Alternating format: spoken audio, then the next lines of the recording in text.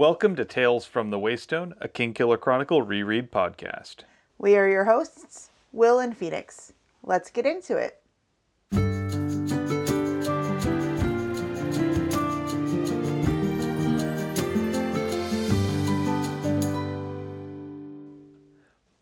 Welcome to Tales from the Waystone, Season 2, Episode 12, A Simple Plan, where we will be looking at chapters 20 and 21 of The Wise Man's Fear through the lens of impulse control, or lack thereof. All right, I'm out of practice, seriously. It's been over a month since we've recorded anything.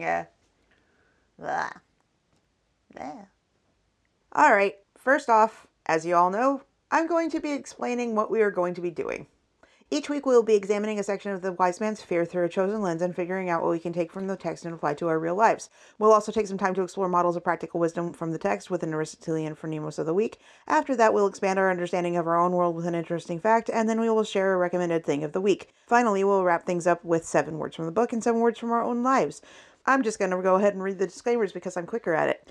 Before we begin, let's get some disclaimers out of the way. First of all, we are in no way affiliated with Patrick Rothfuss or his publisher, Daw Books, though we are open to that changing if that ever were to happen. Second of all, our discussions naturally assume that either A, you have read all of the books, or you are one of those weird folk who doesn't mind having a crucial plot details from the future revealed to you ahead of time like some sort of mad fortune teller. Needless to say, beyond this point, here be spoilers. And yes, I did read that, and no, I didn't read that very well. Sorry, guys. Also, a word to our community, please be kind to yourselves, one another, and the creators of the worlds we love exploring. It's almost like you were in a hurry to get through all that. It's almost like I think some people who are on their 70th episode of listening to us might not want to hear it every single time. But there are also people on their first. Yeah, but why would you start on this episode? Because that's the one that came up in the podcast recommendations. Touché. Anyway, it's time for a 45-second recap. It's my turn this week. Do you have a timer ready? I never have one ready, but actually I do. Cool, because I don't want to eat any cherries. We have some. That's not the point. I don't want to eat them. In fact, actually, I think you bought some cherries that is stuffed into chocolate with some almonds next to it. For you. For us. For you. For us. Insofar as they are for you, yes. For us. In that they are for you, yes. Anyway. All right. 45 seconds on the clock. See if you can beat it. Yep. In 3, 2, 1, go. Kvothe and Sim break into the pony on the premise is slim that Ambrose's defenses are phony. Up on the roof, Kvothe trips his foe's wards, like a foolish goof who fails to gain rewards. After pulling some petty pranks, Kvothe falls down to the street. Covered in blood, sweat, and stank, he beats his retreat. The next day at Kilvin's, Kvothe receives a rebuke about the sort of nilwyn work that he's undertook. After collapsing from heat and pain, he finds himself in Mola's care, and though her sympathy waxes and wanes, she protects the secret injuries he bears. 26.30 seconds. Undertook? Yep, I thought it was fun to say it that way. You're not wrong, and you win. Told you, those cherries are for you. For us. For you. They're for us the way the raspberries are for us. I will have you know that while we were on vacation, I endured raspberries unprompted, sort of. That was still something you chose to do. Right, because it was a warm day and the only popsicles available had raspberry in them. You could have said, no, I shall not be having popsicles. I mean, I made faces the whole time. Naturally. Any hoozles. The fickle wind. Yep, we chose as our lens here impulse control, or lack thereof, because as much as Kvothe is executing a relatively complex plan, it's all in the service of just his petty impulse. Yeah, so for all of you who don't know, Kvothe fancies himself a master thief. And Kote, Kvothe, whatever from the future, or our framing device, is disabusing us of that quite handily in this retelling. He likes to think that he's the mastermind, but really he's just the fingers. Okay. And we'll get into why. So we start off with Kvothe on the roof of the Golden Pony, which is the super fancy inn where Ambrose stays. The sort of upscale establishment only the wealthiest students could afford. And all I have to say to this is I don't like that Kvothe is so petty about people who can afford something choosing to afford something just because he can't. And the reason that I'm bringing this up is because pricing for the Star Wars hotel, the Disney Orlando Resort area, just came out and made me go, Yeah, let's be clear here. We will never have enough money to afford that for a vacation. but that doesn't mean that people who can afford that for a vacation shouldn't. And this is probably the lowest they can charge and still actually turn a profit based on the expenditures required to run something like that. Lowest, probably not. But reasonable? Yeah. Yeah, I mean, I looked at everything that's included in that particular stay, and yeah, you get a lot for your money, all told between park tickets and access to all inclusive food and basic beverages, plus hotel and everything else, and then all of these fun little experiences all throughout it. Yeah, I can see where the expenditure is coming from. None of that stuff is cheap. None of that stuff comes cheaply because it's skilled work. It's also a lot of infrastructure to build and maintain, and you need to hire professionals who are fully committed to this, and that's how much it costs to have that. The hotel is going to be littered with actors and other people in the entertainment industry and that many people touching and breaking and moving and whatever, all the stuff that's cool in that whole hotel, they're going to wind up breaking a whole bunch of things, especially with kids. I think that charging them enough to repair what they've broken is probably a good idea. But I mean, I digress. So Kvothe is just sitting there going, well, I don't have the money to do it. I think also he's responding to the class dynamics at play there, which is to say that even just walking into the public house where anyone ostensibly can come in, because he's dressed rather raggedly and, is probably a little dirtier than the rich folk, he'd probably get looked at askance, and he probably also wouldn't be able to afford a glass of water. I'm going to be real here. Every once in a while, we'll walk into a place that sells furniture, like nicer furniture, a place that's not quite just IKEA. And I'm like, the people around here don't think I can buy that chair that I want because I'm wearing a t-shirt with Steven Universe stuff on it. I want to mess with them now instead of oh, I guess I shouldn't belong here. So I think in the right mood, Kvothe can also be that I definitely belong here. I don't care that I am under 7 layers of grime. Blech. I mean, he's proven that in Tourbillon, he proved that. But I think that it takes a certain mindset at the time that you're doing it. And I don't think that that is always something that you can access. At least not on a whim and not when you're under stress. It also entails interacting with a class system that is not actually beneficial.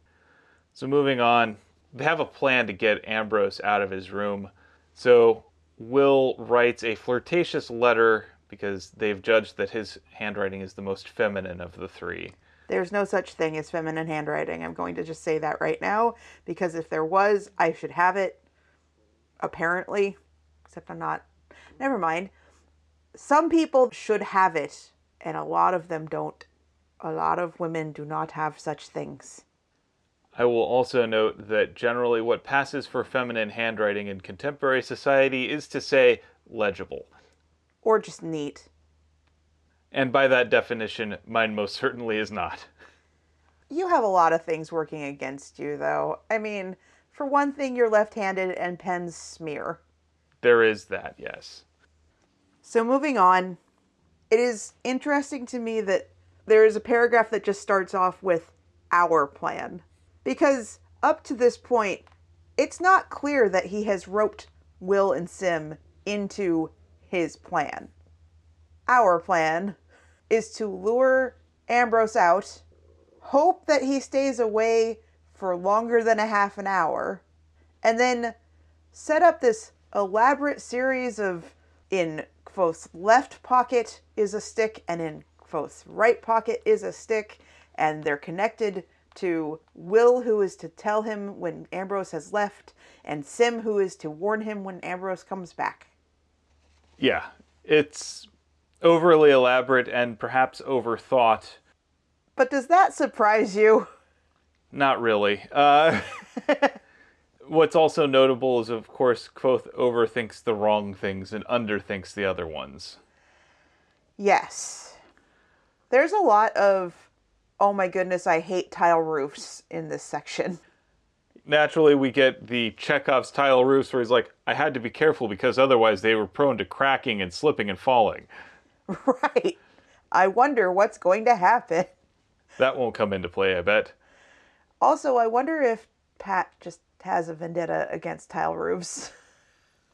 I don't know. Maybe a tile roof killed a dog that he loved at one point. Who knows? That's morbid and awful, and I don't like that I'm going to still include that into the podcast. You had the option to cut it out. I did, but I made the split-second decision before I edit this to let everyone know that that is what came out of your mouth. Anyway. So then, of course, we have Kvothe creeping along the rooftop, peering in through the windows through a little mirror. We have him creeping on some people enjoying themselves in a bed. A canopy bed as big as my entire room back at Anchor's. The bed was occupied. For a little bit there, I'm like, that's not Ambrose's room. Wait, what? And then I'm like, oh, this is gratuitous sex scene for absolutely no reason. Okay, cool. However, it does say, what's more, there seem to be more naked limbs than two people could account for. And I'm like, Kvothe, there is such a thing as polyamory. There is also such a thing as enjoying yourself with more than one person, even if you do not love them. Also, Kvothe, quit being a creeper. Also, Kvothe, stop it with the kink shaming. Let people enjoy themselves. However, he seems to actually want to enjoy himself while they enjoy themselves, because he says, unfortunately, my piece of tin was too small, and I couldn't view the whole thing at once. Ew, ew, ew, ew, ew. Young Kvothe has a sexual awakening. Ugh, not really. In this particular case, he's still just dumb as a box of rocks. So anyway. We will eventually get to Felurian. The high fantasy penthouse letter. Yeah. Whatever. Let's keep going. So anyway, he manages to creep up to Ambrose's window and kind of jimmies it open. And as soon as he manages to get it open, the window slams shut behind him. Here is where we start to get to Kvothe underthinking certain things. So he knows that Ambrose is an arcanist. He may not think much of his skills, but Ambrose does know more than the average bear when it comes to things like sympathy and sigildry. And he also knows enough to pay for it. He also has the money to pay for it. Yeah. So even if he didn't do it himself, he could easily pay someone to do it for him. And knowing what he knows, he would be an absolute moron not to. Right. Huh. He's like 11th in line for the throne. Why in the hell would he not have any security measures? You got to figure that he's been growing up in an environment that encourages compulsive backstabbing, where, like, being able to survive to adulthood without being assassinated is something of an achievement. You think he wouldn't pay to have magical defenses? No. But Kvothe, in his quest to just do the right thing for Denna, without even thinking about whether or not Denna actually wants him to do this.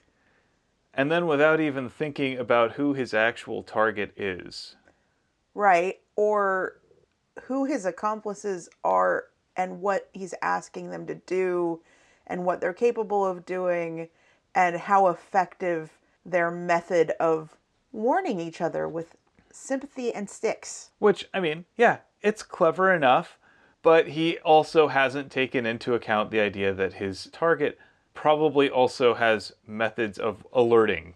This isn't just someone off the street who has no knowledge of magic or intrigue or anything like that.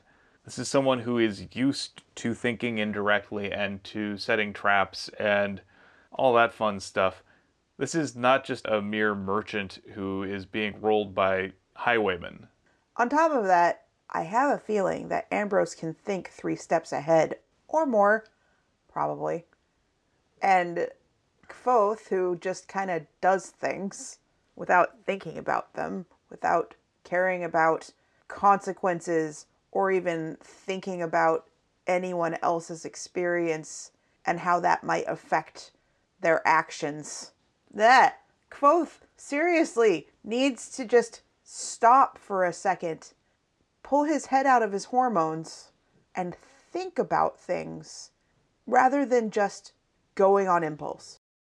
And of course, while he's there, he can't resist doing little minor acts of sabotage to create little petty indignities. I loosened the seams on his pants. How does that help you, dude? Seriously, you're looking for a tiny ring in this vast apartment, and you take the time to weaken his seams on his pants and pull minor pranks, like loosening the handle to the flue. All of that is just time-consuming yet petty.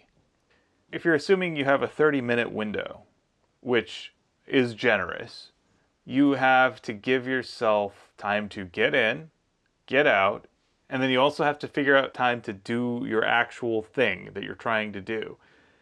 He doesn't actually focus on achieving his goal. He's wrapped up in these little minor things. Like, these are just petty and dumb.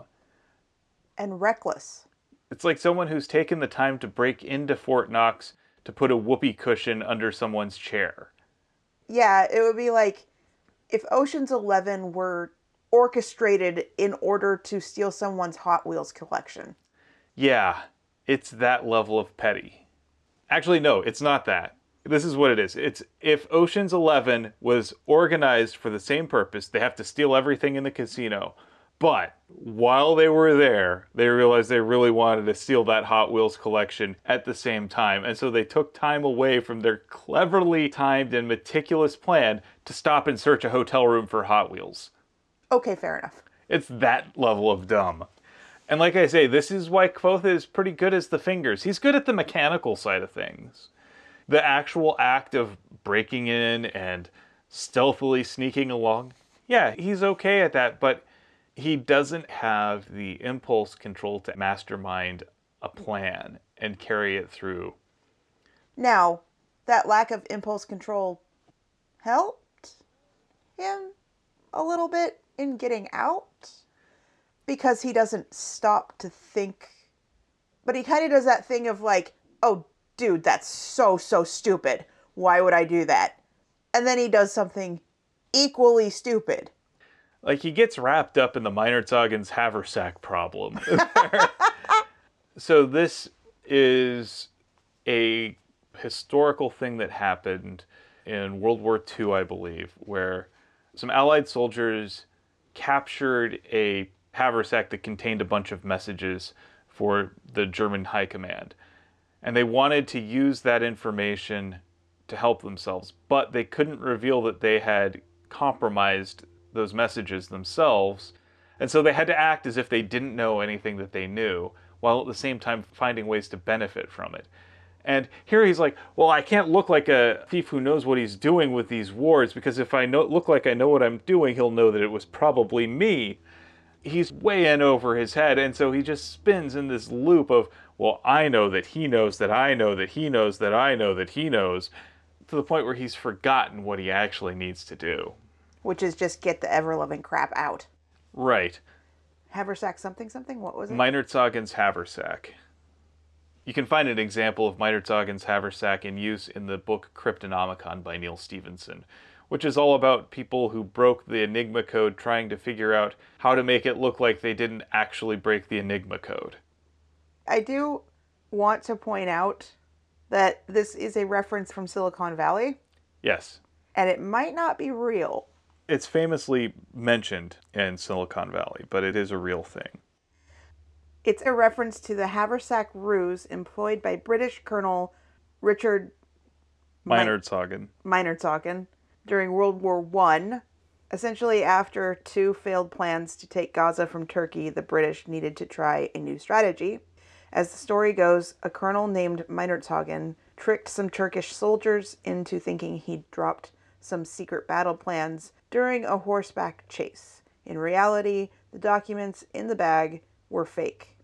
The Turks planned their attack according to the fake plans, and the Brits finally succeeded in taking Gaza.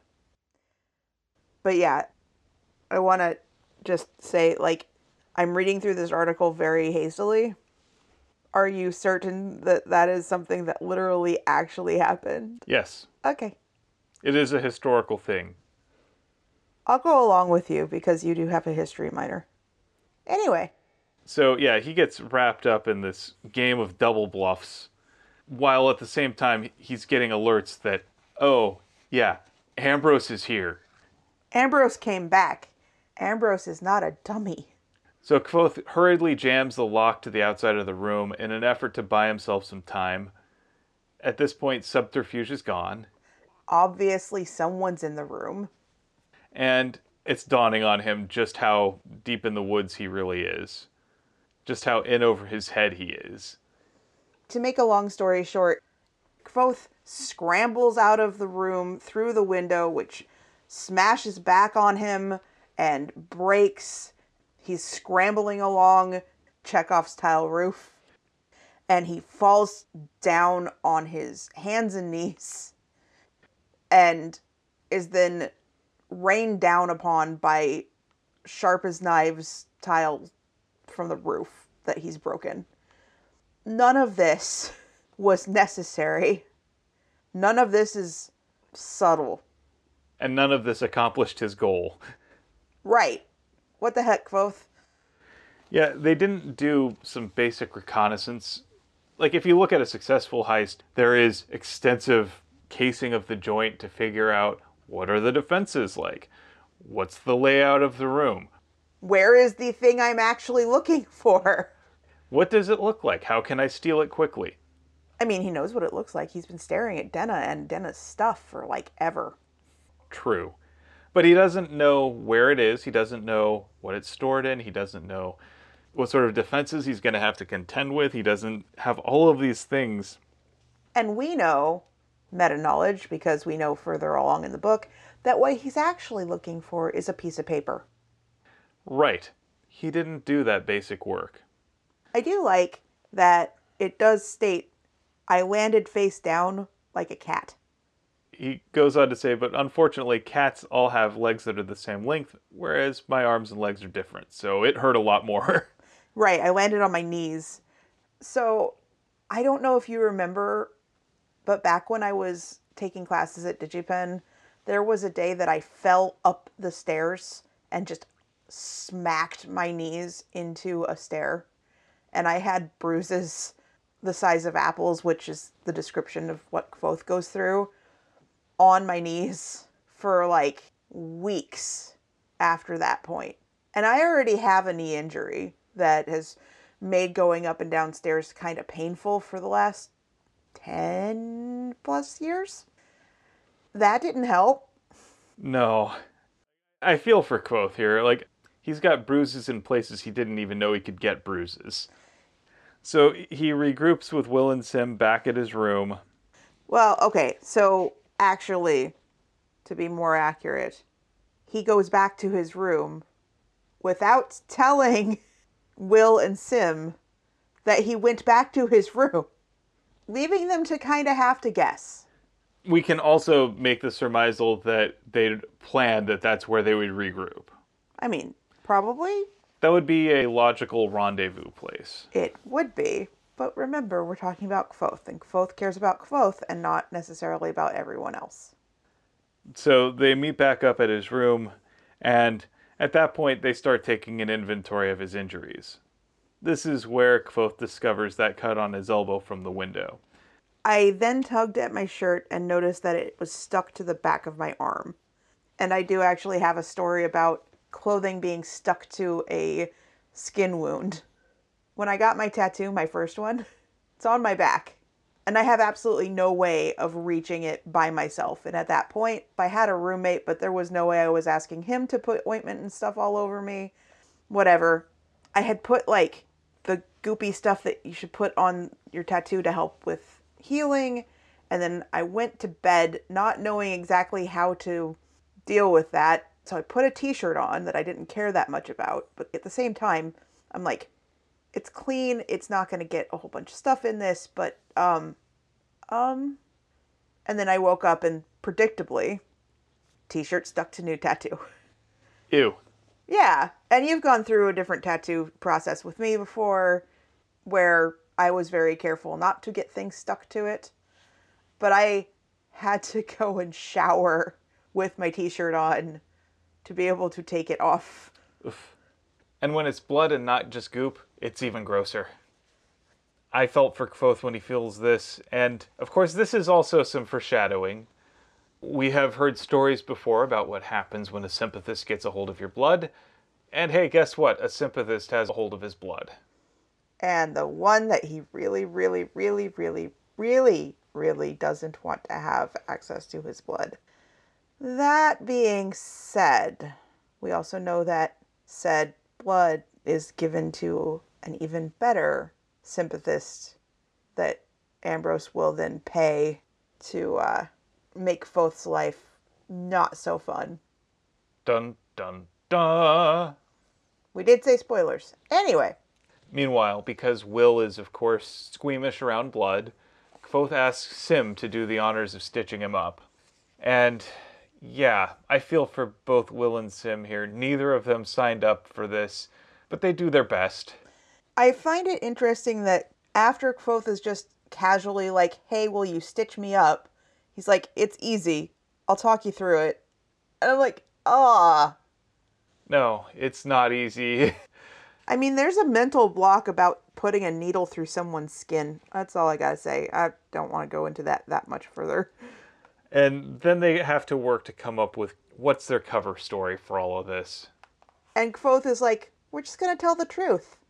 We're just going to keep it simple. Which, on its face, in the lost art of keeping a secret, is probably the way to go.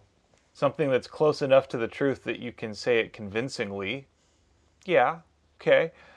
But none of them are really that good at it. Yeah, well, there's also the philosophy, and I think that Sim kind of takes this as, don't let the truth get in the way of a good story. And Kvothe is like, no, no, no, no, no. No stories. No stories. Stories can get screwed up real quick. No stories. Stories are memorable. We'd rather have something boring and bland so that people will just forget about it. Anyway, on to chapter 21. Before that, though, Will has a crucial bit here. Oh, okay, yeah. He points out that Kvothe had said, no, I'm not going to screw with Ambrose anymore. I'm done with it. I'm totally done with it. But as soon as a certain lady got involved, he makes dumb decisions when Denna's involved, in other words. So, the next day, we start piecework. Kvothe goes through a long and drawn out explanation of how he has to fake not looking like he's completely decrepit. At which point he said it would be too easy for everyone to jump to the right conclusions. And this is part of why I absolutely love Patrick Rothfuss's writing. Having been in excruciating pain, especially if you're not used to it, like if you don't deal with chronic pain, looking like you're not in pain is very hard to do. Moving like you're not in pain, very difficult. So he goes to the fishery, which is sort of his normal start, because he knows he's got a loan that he needs to repay. He's looking for ways to make some money. So he goes to stocks to see what he can make. And there's his old pal Basil, who is one of the people he bunked with near Mews. Basil's in trouble with Kilvin, and so that's why he's stuck running the stocks instead of making his own stuff. There's this nice little bit of Kvothe affecting Kilvin's accent after having found out exactly what Basil is in the stocks for. And he goes, "This is contrary to proper procedure, Ilir Basil. An artificer must move with perfect care in all things." And I'm just like, "Aww, Kilvin's door's open." I will also say that being able to lovingly mimic your superiors is kind of a thing. Well, yeah, that's true. You do this every once in a while. Yeah, I do. It's also here that we learn that Kilvin has frozen Kvothe's access to materials and stocks. There is a note next to your name. Please go see Kilvin. Uh-oh. What's he done this time? Yeah, this time. What did he get caught doing this time? Meanwhile, Basil also informs Kvothe that he has seen the girl that has been asking for him, who's claiming that Kvothe gave her a charm of some sort. Yeah, that's not going to come around to bite him in the butt. Actually, that's kind of important stuff. It's not really something that is going to cause strife that is not furthering the plot related. I'm just saying, this will be important later. Right, but we are kind of getting into the problem of Meereen and Dany in A Song of Ice and Fire. We're 200 pages into The Wise Man's Fear, and we're kind of running into that sloggish, how do we get out thing. And so it would be nice to have something that just, and then plot. So I'm not upset with that, and I don't think that it's really going to bite Kvothe. Not really. But it is going to complicate his life. That's true. Anyway, back to present page. So Kvothe makes that long, nervous walk to Kilvin's office. It's kind of like that, when you're done with that, will you come talk to me thing that makes me about to shit my pants when a superior asks something like that. Anxiety disorder does not play well with that and just chews on it, going, what did I do? What did I do? What do you need? What do I do? What's going to happen? What catastrophizing thing am I going to walk myself into? It's usually fine. Yeah. And in this case, it's actually important and fine and something that's like, hey, Kvothe, stop being just piecework. This is really where Kilvin demonstrates more of why he is one of my favorite characters. He brings Kvothe in and is easily able to recite every project that Kvothe has done over the past term. When you hear it this way, it just sounds like a laundry list. He's made things that are useful, but they're not really things that are challenging or important. And, he flat out asks Kvothe, are you happy doing this?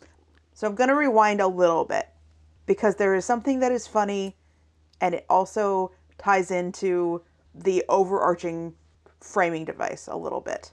So Kvothe does go back to see Kilvin, and Kilvin is busy trying to blow bubbles with glass. Let's just say that. I know it's way more complicated than that, but he's trying to make a gigantic, fishbowl. And he ultimately fails at his goal. And he yells out, "Kist Krail in coat?" And then he says, "Craemit Breveton Aaron." And Kvothe translates one of those two things as shirt in God's beard. But the other one, "Kist Krail in coat." We know that coat is disaster. Yep. And it's also good to see that, Kilvin sometimes messes up. And he gets mad at himself when he does it. And then he's able to reset. By kind of trying to beat a little bit of sense into Kvothe and encourage him at the same time to not just sit and rest on his laurels. It is no secret that Kvothe is doing all this piecework in order to make a reliable income, in order to continue on his kind of drudgery set pace of, I want to keep going to school, but I don't have a goal in mind. I want to learn all the things, but I don't have a thing to apply it to. And Kilvin is sitting there going, with a little bit of risk, you could have a greater reward, dude. Not only that, this is a teaching facility. The fishery is not first and foremost a profit center. It exists so that students at the university can learn the art of artificing. And they can't do that if they don't move beyond those little basic things. And it's very easy for Kvothe, I think, to get caught in this loop of I need to do things that give me enough money to keep going to school, to the point where he forgets the whole purpose of going to school, which is for him to grow his skills. So Kilvin is giving him a little bit of tough love here, and I think necessary tough love. He's saying, I have this really gifted student who is wasting their time on things that basic students could do. There is nothing that Kvothe is getting out of this beyond just the money to keep his head above water. And he's not getting anything that's enough to put him ahead financially. And more importantly, he's not doing anything that is justifying the risk that Kilvin has taken in standing up for Kvothe. He's not living up to that promise that Kvothe made on his first day at the university during admissions when he said, if you sponsor me, I will be the best damn student you've ever seen. He's not living up to that promise when he's just doing the bare minimum, that sort of first order optimized thing that gets enough, but doesn't actually push him forward, that doesn't test his skills, that doesn't make him great, that doesn't let him learn or grow. To keep on keeping on is not the purpose that Kilvin sees for him. And he's at the point in his academic career where he really should be doing more than just basic deck lanterns and emitters and piecemeal stuff that ends up getting sold back to stocks to be used in other projects. He should be doing something that garners attention, that furthers his skill and challenges him. I mean, that's the purpose of school. You go to challenge yourself. And I really applaud Kilvin for being able to have that kind of frank talk and being able to say, I can see that you're wasting your time. I want to know, do you recognize that you're wasting your time? And Kvothe even says, the truth is I've made 8 deck lamps in the last year, Master Kilvin. If I have to make another, I expect I might Sure. myself from pure boredom. And he's like, thank you. Good. That is how a Rolar should feel. Good. You should recognize that you need to do better stuff. You should be in a position to challenge yourself. Then, of course, Kvothe passes out from heat exhaustion, blood loss, trauma, whatever he's chewing on to make himself not feel pain. And he wakes up in the Medica. With Mola. I love her diagnosis, which is an acute case of jumping out of a window last night. Yeah. I really enjoy Mola as just this frank, no-nonsense, non-stereotypical female character in a book like this. She's very matter-of-fact. She has no use for any of the games that Kvothe plays. In fact, actually, she seems to be intrigued by this little upstart without wanting to put up with any of his BS. I think she sees him as someone who's intelligent and talented, but she's not here to play. Like he's a little brother. He's well-meaning, but really stupid. Case in point, as soon as he learns that Ambrose has accused the thief of taking a bunch of stuff, he's, I didn't take anything! It's like, really? No denial? No anything? And of course, Will and Sim quickly arrive at Kvothe's bedside to check on him, because they do care about him for some reason. They continue to care about him for some reason. And this is again where I will say that they are better friends to Kvothe than he is to them. And this is my point from earlier, where Kvothe just wanders back to his home and expects that his friends will just come and find him. You know what it is? Kvothe is their cat. Kvothe is Sokka. Yeah. Will and Sim have taken it upon themselves to experience the joys of cat ownership. And they'll go along with all sorts of weird mischief and games and everything, but at the end of the day, they know that they're going to be there and make sure that their good boy gets tucked in and that he's all right. And they'll play with him and they'll do everything, but at the end of the day, he's their cat. And of course, Sim immediately spills the beans about what happened there. Mola is not terribly impressed by any of this. Right, but at the same time, she's like, why? Why won't you just talk to me? Why won't you just tell me that Ambrose stole your girlfriend's ring and you wanted to get it back? Yeah, she's like, don't you think I would be on board with that? I mean, no one likes Ambrose. None of the 10% of the student body that happens to be women would ever be on your side for wanting to antagonize that creeper. And this is making Kvothe rather snippy. And it's Will who notes that Kvothe's eyes have gone dark green at this point. Don't argue with him when his eyes go dark like that. No good comes of it. Again, Will knows his cat. Gotta give him some time. Gotta give him some gentle loves. Let him work it out. And even says, he's not upset because you didn't trust him or that you tricked Sim. He's upset because you found out what asinine lengths he is willing to go to in order to impress a woman. And then he looks over at Kvothe and goes, is asinine the right word? Yeah, I picked it because it had Ash in it. And then Mola starts looking at the job that Sim did to stitch Kvothe up and is immediately critical. I noticed also Will steps in here to make peace, which I really appreciated. He says, hey, lay off. It was a really stressful situation. He'd never done this before, and he was really worried for his friend. So, did he do a bad job? By your standards, yeah.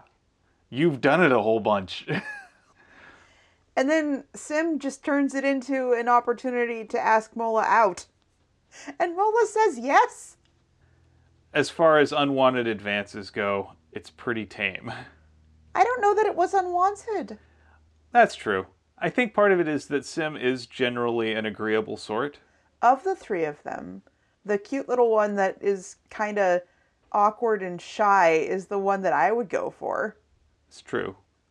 And again, she figures, worst cases, we have a fine dinner.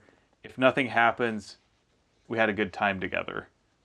And Mola agrees to leave the details of the injuries off the report. In closing, she advised Kvothe to drink more water, get some sleep, and suggested that in the future he refrain from strenuous physical activity in a hot room the day after falling off of a roof. Smart diagnosis. Almost enough for me to make her my Phronimos.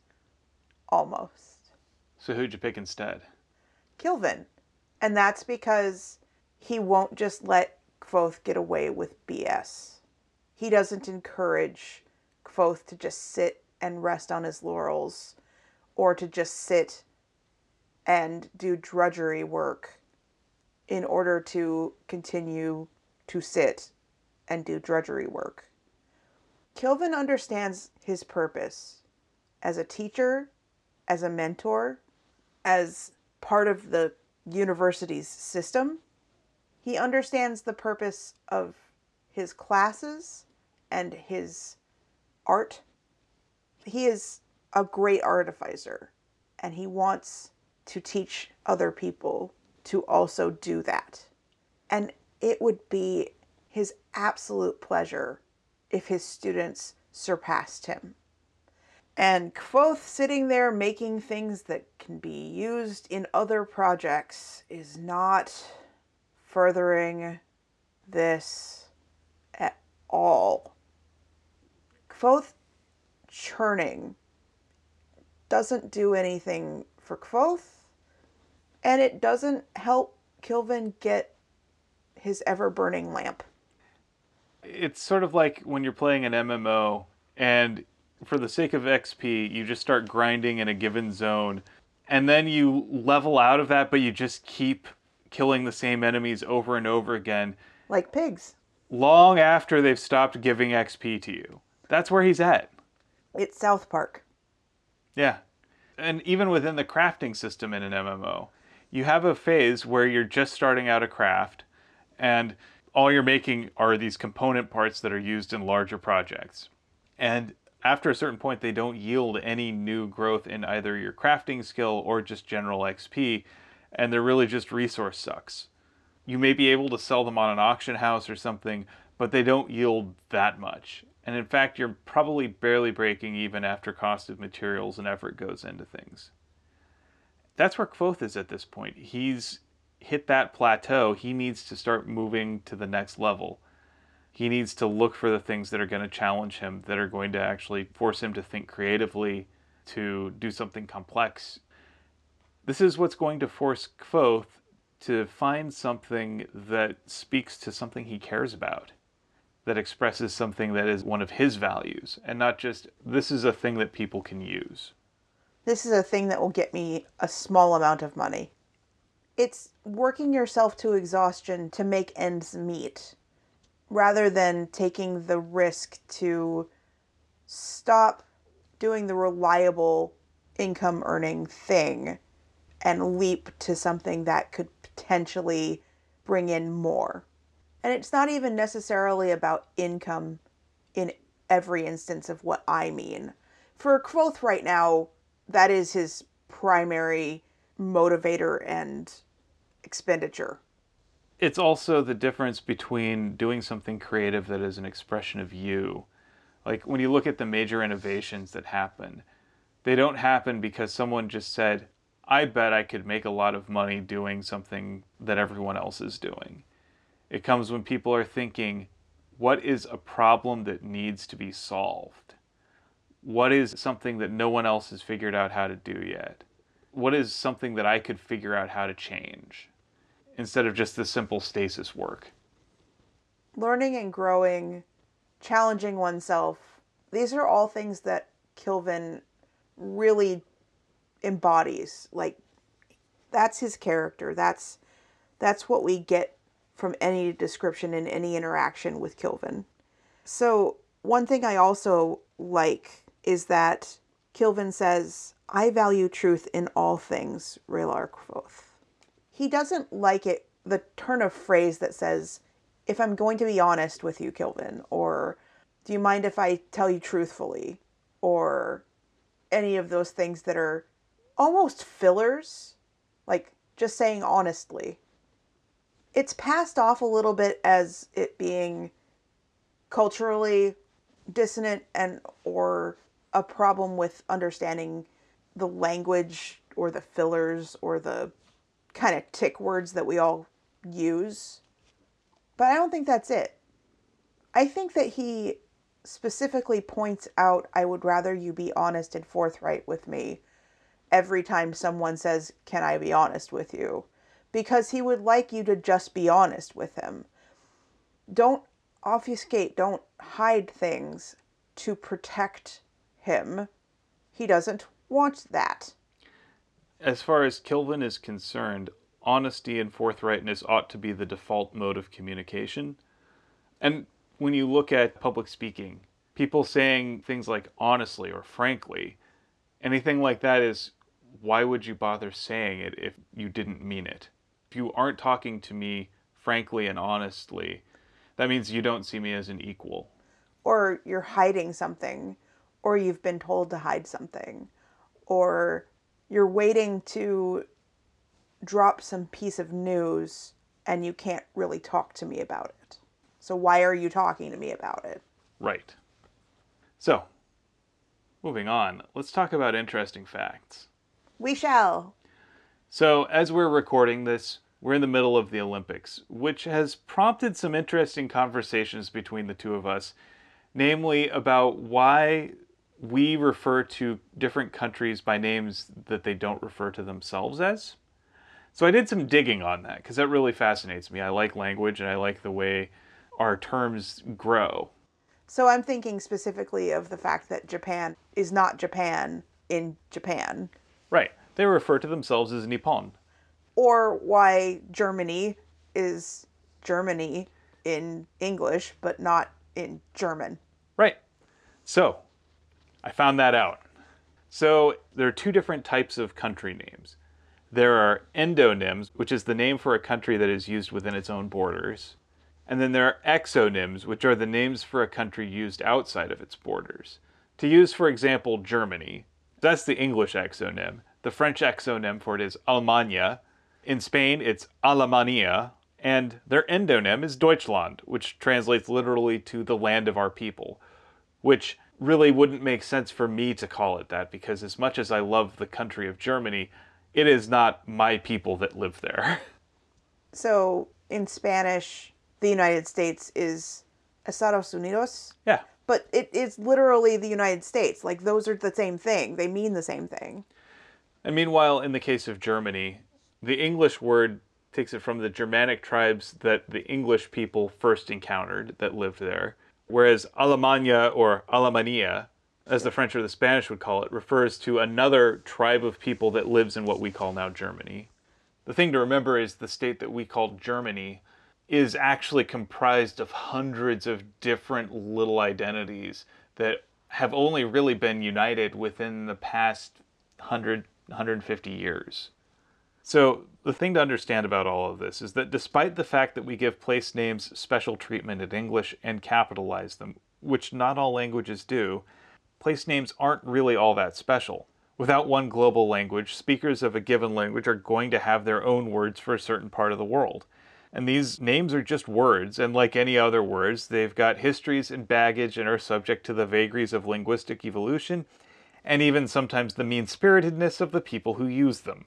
So some place names simply come from the people who inhabit the land. Germany was Germany to some folks long before the country united and called itself Deutschland.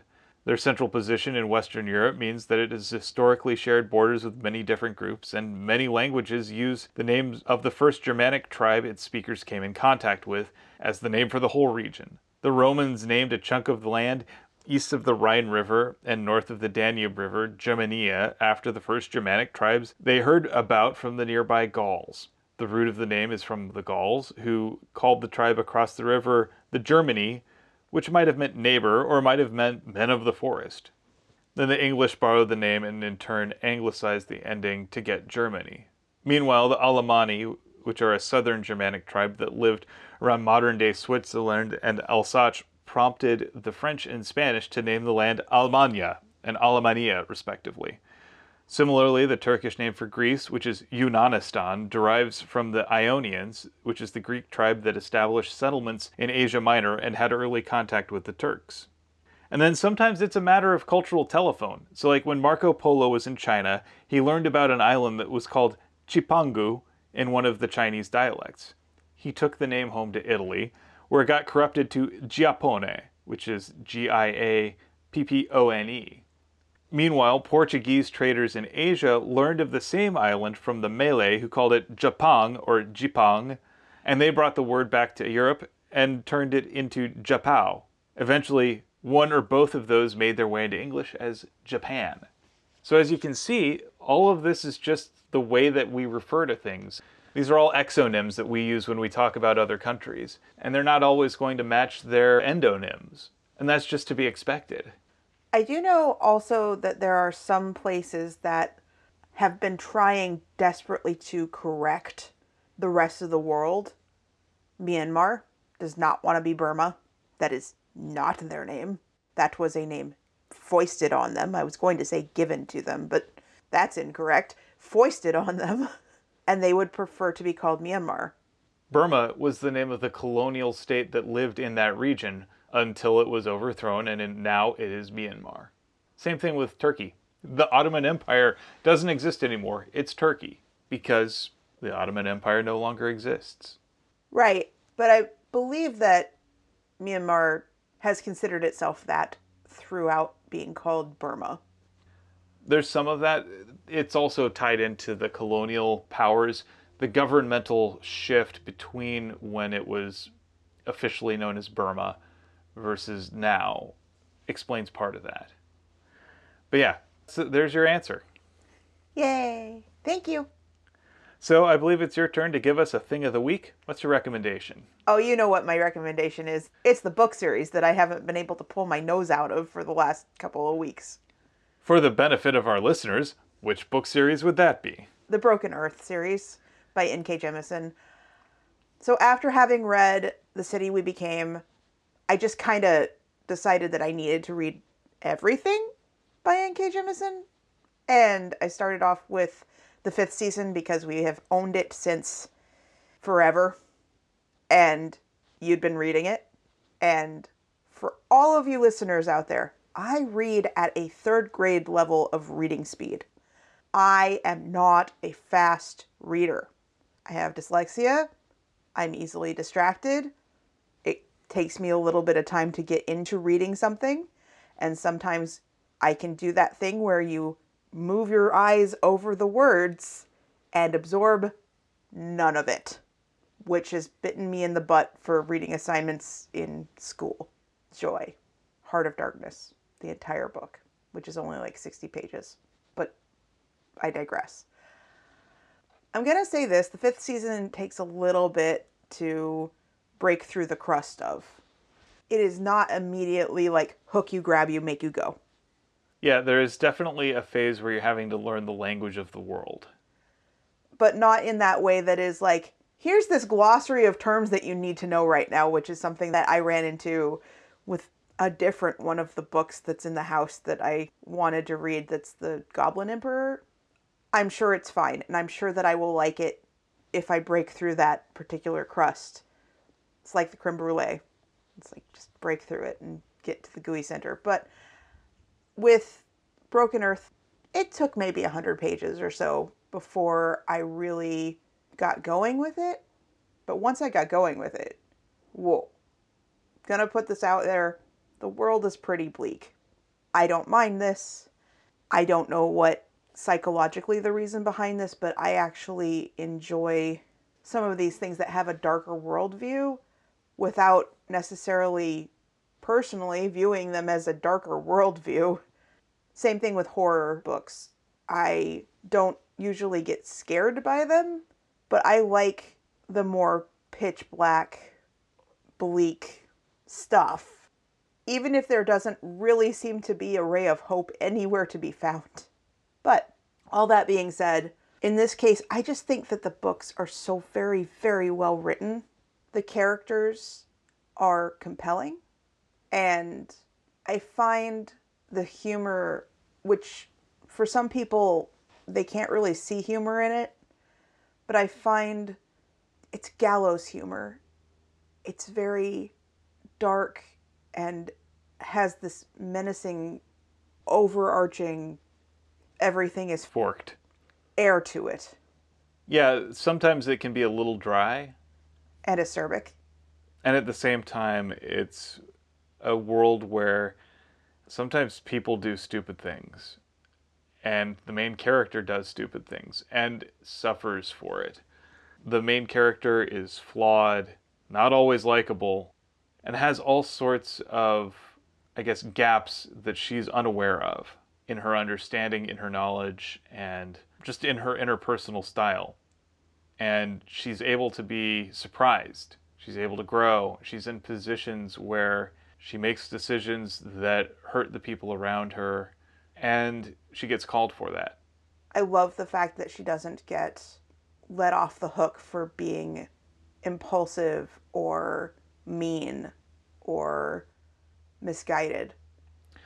Yeah, I mean, when I say that she makes decisions that hurt the people around her, sometimes these are intensely destructive decisions that end entire communities around her.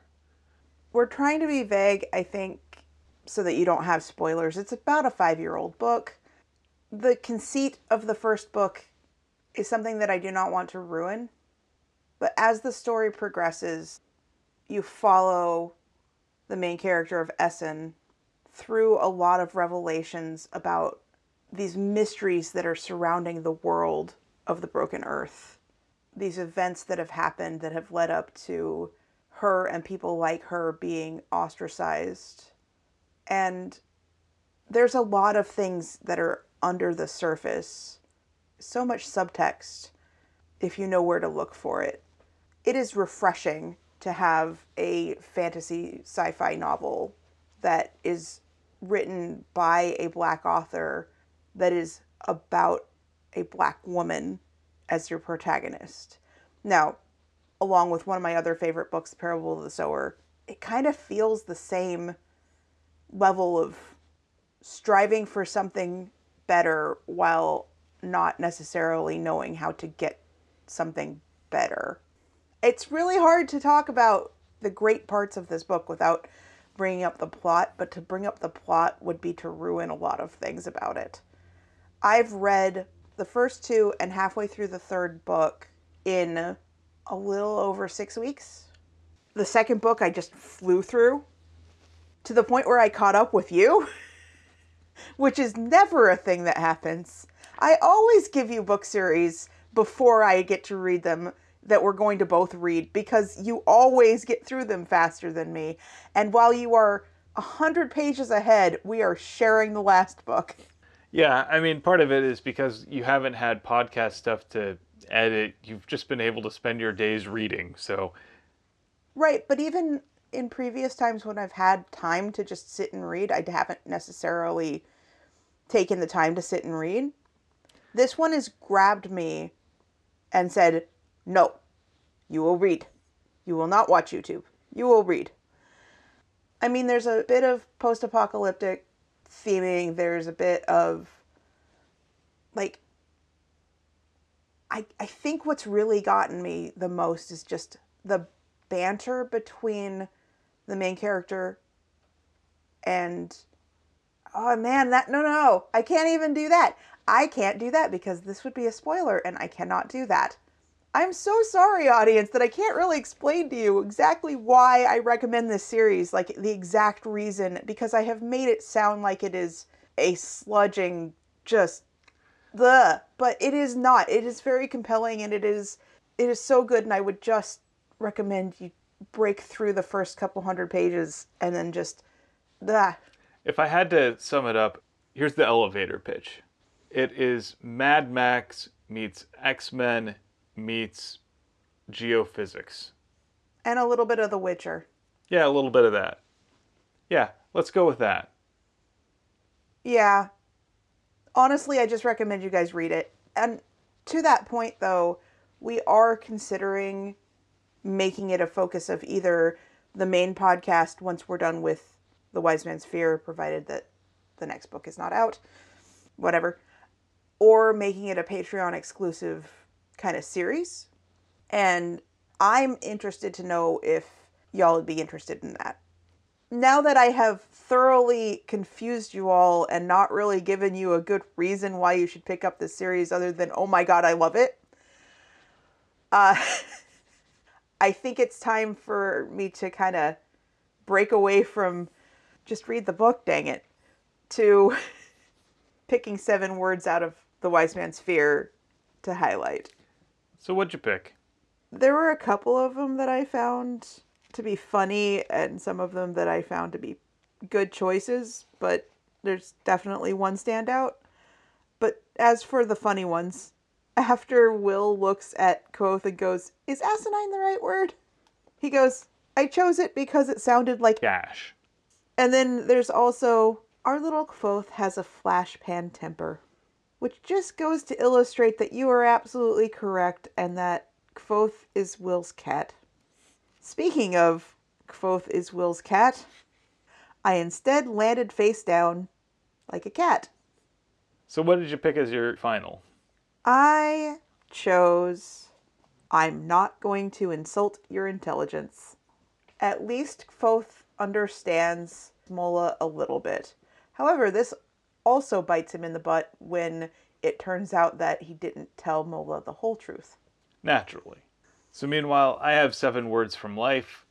I picked a sentence from my Aunt Celeste. Hi, Aunt Celeste. She said this in a message to us, I think it was yesterday. You could say it floated my goat. It's just something I can't help but hear in her voice, and it makes me smile when I think of it. She's a delight, and you ought to check out her paintings. She does great work. So, to be a little bit more context, she was talking about how she listened to our mailbag episode from a couple of weeks ago, where she got to listen on the Patreon page because she is an early access subscriber. Yay, you can do that.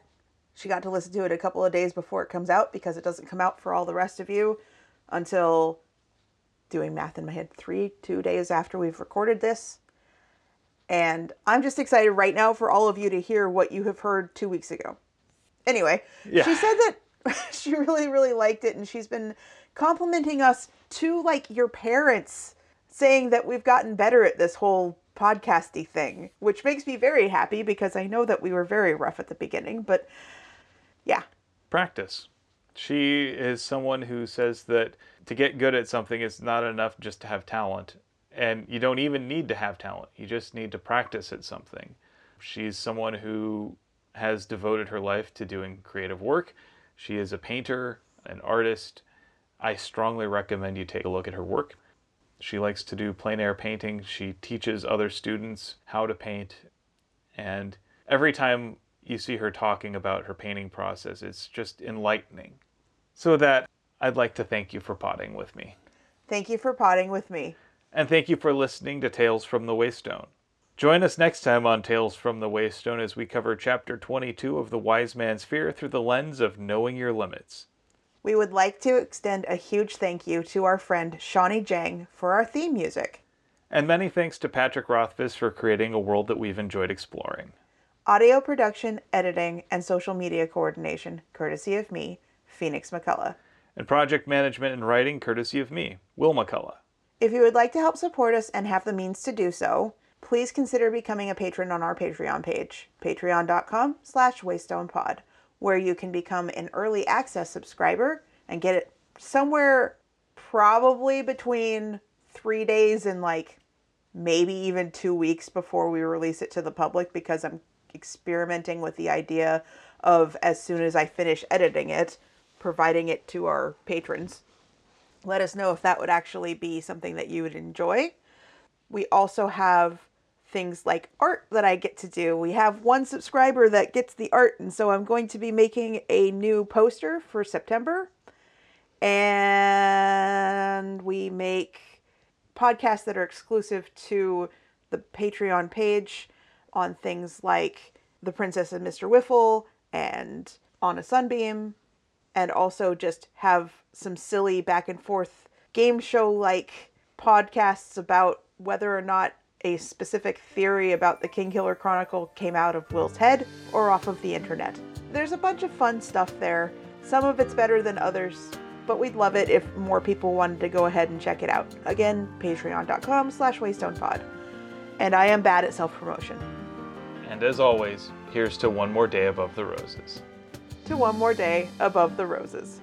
Ding! Because you needed to finish this episode. Yes.